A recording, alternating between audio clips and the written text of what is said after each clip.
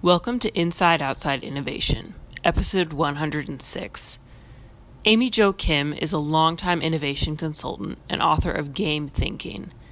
With a wealth of knowledge that she is eager to share, she talked to Brian about the concept of superfans, mainstream majority, and early majority, and why identifying these demographics is crucial for success.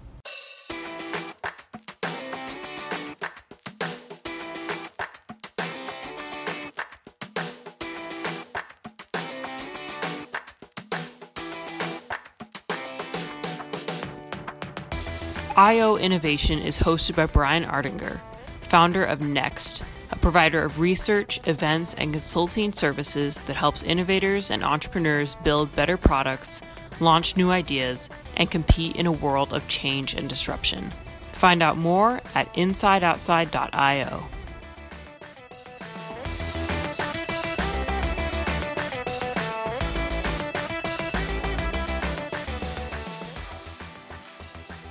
So I originally come out of science and engineering. I have a PhD in behavioral neuroscience, and I put myself through grad school by programming computers. And so that was my original background. I did a lot of work both in gaming and in product development, doing corporate products back for Sun Microsystems, working for Paramount, doing entertainment products, working with EA for many years, doing MMOs and The Sims. And I also, during this time, did a lot of work with startups, other than games, startups that were doing online communities, startups that were doing marketplaces. I was on the very early design team for eBay, worked with Netflix. And what I found in my career was that I was very attracted to the challenge of creating something from nothing, of bringing a new idea to life. And so a lot of what I've done is taken teams and worked with teams from idea to launch, and sometimes beyond. And I've definitely worked with products that were already launched and running, but then wanted to grow, wanted to add new systems, new features, new extensions, maybe new entire parallel sites. So that's also something I've done a lot of. But what I've found is that when you're innovating, meaning when you're building something new that the mainstream doesn't necessarily understand, right, certain principles lead you to success that are sometimes counterintuitive. And superfans is one of those that we'll talk more about, which is passionate, high-need early customers. And so as I, wove my way through my career, getting these amazing opportunities to be on the original design team for The Sims, for Rock Band, for some Disney products. I also was on the early design team for a lot of products you haven't heard of because they weren't hits, because, they've been left behind by history.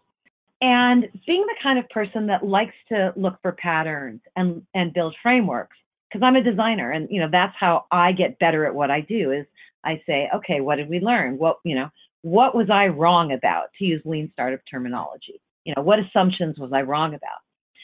I found that, as a younger, less experienced designer, I had a whole bunch of assumptions that didn't turn out to be true when I looked back at my career and thought, okay, what did all the hits I worked on have in common?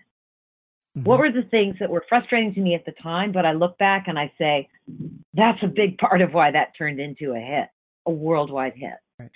So game thinking is really a synthesis of those patterns.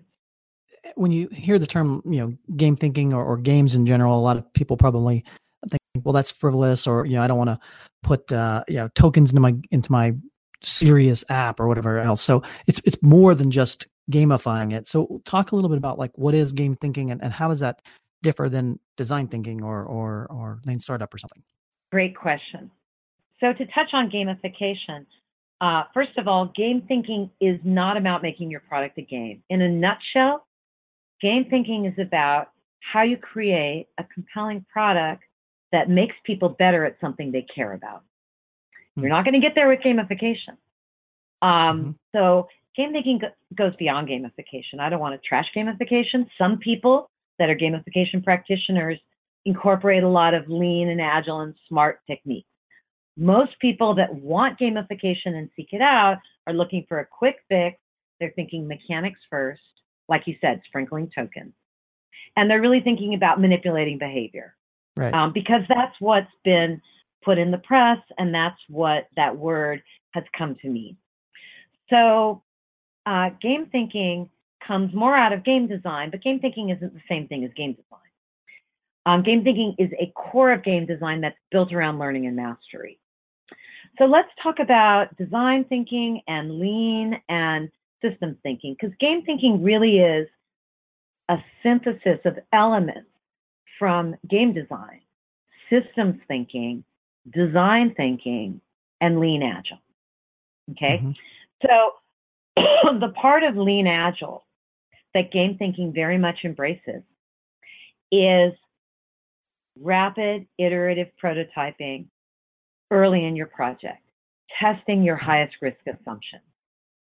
Those sorts of things, which also is part of design thinking. The testing your high risk assumptions is very much part of lean. And agile has embraced that, although lean and agile mean different things to different people, as happens with any codified system. So the testing your highest risk assumptions up front, absolutely, game thinking embraces that. The thing is, I learned that from game design, not from lean agile. In game design, we call that scoping and greenlighting. So if you've worked on, and by the way, there's also a lot of crappy games out there that don't follow these principles. So it's not just build a game. It's the best games, and by the way, the best products I've worked on too, have this thing called scoping, where you do exactly that. You test your highest risk assumptions. You do technology tests. You do engagement tests. You do all kinds of different tests very early in the product, because the team is not going to, or the studio in that case, with the game studios I've worked with, they're not going to invest in greenlighting the next phase of the product unless they see some scoping results. Right. So that's not a new idea, but I completely believe in it. And every product I've worked on did it. And whether it was on purpose or sort of we stumbled into it, every hit I worked on, I should say, did it. So when lean startup gave us that terminology, right, to hang this idea of scoping in a really, I call it smart scoping. Completely agree with it, completely part of game thinking. Our whole first section of the book is about how to do that. So in that sense, game thinking very much embraces the test your assumptions up front, identify them, test them, look at risk, and know who your users are, know who you're targeting, study them up front, get to know them, get to know their habits, get to know as much as you can about them, and then do rapid iterative prototyping to find the right thing to deliver to them. That's very much design thinking. Game thinking embraces that.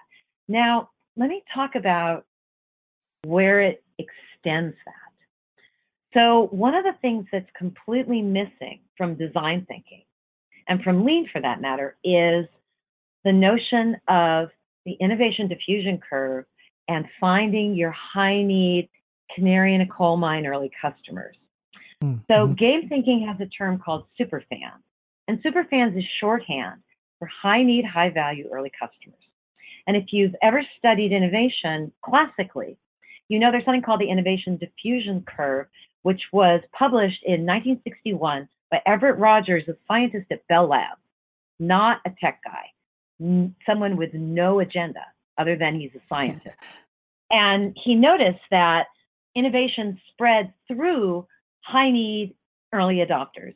They don't ever start with the majority or the early majority. He named 5 segments of a bell curve: innovators, early adopters, early majority, late majority, and laggards. I talk about this in detail in my book, and I explain to you why this concept is so important. The punchline is best summed up with a quote I saw recently from Brian Chesky, the CEO of Airbnb, an incredibly successful startup. He said, better to make something that 100 people love than something that thousands of people kind of like. Right. And another great quote, it's the same message, is from Paul Buchheit, who runs Y Combinator. Now, he knows a thing or two about startups because he's seen a lot of them. He runs Y Combinator. He came out of Google. His quote is, build something that just a few people love, even if most people don't get it right away. Right. And so these quotes are really about this counterintuitive thing about innovation that I discovered, frankly, by being on a lot of projects that failed, which is that when you're innovating and you're building something new, the people you need to get in touch with and delight and study and learn from are not your early majority or your mainstream. They really, truly are this very small slice of your market that is your early adopters, your high need early adopters who have enough sophistication to give you feedback on very rough early work or even on scenarios, but who also have a real need and represent the canary in a coal mine of your market because they're where everybody else is going to be 18 to 24 months later. Is the key from that you get those early people that kind of have that bigger pain point or willing to experiment, willing to put up with products that may not be 100% perfect because they've got that need. And then that iterative process of working with that super fan is what allows you to then cross the chasm? Or is it something different? Actually, it's what lets you have the opportunity to cross the chasm. You can leverage it to cross the chasm, but you won't get the opportunity to cross the chasm unless you first have an early adopter hit. What everybody forgets about Geoffrey Moore's story is that he didn't start with nothing. He started with a hobbyist hit. Mm-hmm. And so here's the punchline. The punchline is when you're starting to validate your ideas, all the lean startup stuff about validating your ideas with customers, all the design thinking stuff about studying your customers before you build. What game thinking brings and adds and extends is who you want to do that with and why, and a very precise step-by-step methodology to speed it up, because time is always of the essence. So those early super fans are really, in a sense, almost your co-creators in the early tuning and scoping days of your product and your idea. And if you're able to have the discipline to seek them out and find them and learn from them, it will speed up what you're doing at least 10x, and it will dramatically increase your odds of successfully innovating. Now, there's another difference in game thinking that, honestly, full disclosure, took me probably 20 years as a game designer to understand, which is the concept of starting your iteration process and your product development process with your core learning loop, not your onboarding, not your discovery, and not your mastery levels. And what I mean by that is what we game designers call finding the fun. Sid Meier, who built the Civilization series, coined that term. Finding the fun is a name for when you kind of build a little tiny rough prototype and dick around for a while, playing with it, testing it, bringing a few well-chosen testers in, tweaking it, maybe 3 parallel experiments are running, finding the fun. And until you've got a core of something that is actually fun to play on some level, you're not going to build more on top of it, because that would be a waste of time and resources. That's right. Game thinking. And, that's the approach and that also embraces and extends lean, agile, plus design thinking, because those are great. But I very much embrace those. They're great. But nowhere is there any direction there that tells you that the first thing you should actually build, if you want to drive long-term engagement and not just have a leaky bucket, the first thing that you should focus on, test, and build is your day 21 experience. There's 4 stages in a customer journey, in a customer journey to mastery, which is the game thinking customer journey. Discovery, where you discover what the thing is. Onboarding, where you're learning the ropes. Habit building, where you're coming back for your hit. It's your day 21, day 30, day 60 experience. And mastery, where you've gone deep, learned the systems, sucked everything out of it, and now you're ready for more. Right. And those, not everybody gets to mastery, but we hope, and not everybody gets to habit building. And a big part of it is many, many product designers do a great job of onboarding, because often that's what they get funded on. And then there's 30 days, like there's no reason to come back. It's not that compelling. And right.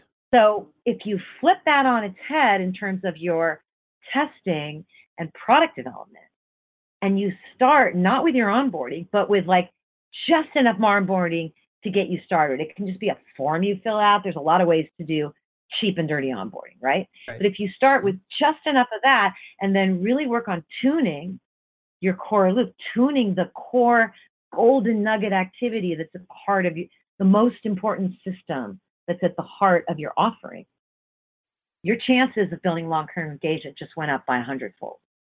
Yeah. And that idea gives you a roadmap for what to work on when, and that's in, I think, chapter 11 of Game Thinking. That idea also tells you, what should my MVP be? It's a really hard question. Everybody says, build an MVP, build an MVP. The smartest people know MVP is a liquid, not a solid, to quote Steve Vassallo, who's a design-focused, it's great, it is. There's not one MVP, right? Right. But it's very hard to know what your MVP should be. You know, some people say, great, put up a fake landing page, and that's fine, but you just tested discovery. You tested your marketing message. It has nothing to do with whether you can build a compelling offering that drives long-term engagement. But if you actually build your core learning loop, and you do it within the context of the person that is using this, is learning, is getting better at something. If you do that, everything else about lean and design thinking kind of snaps into place around that.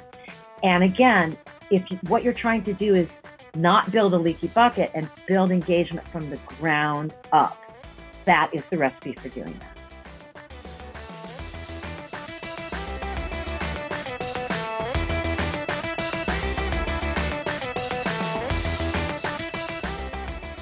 That's the end of another episode of Inside Outside Innovation.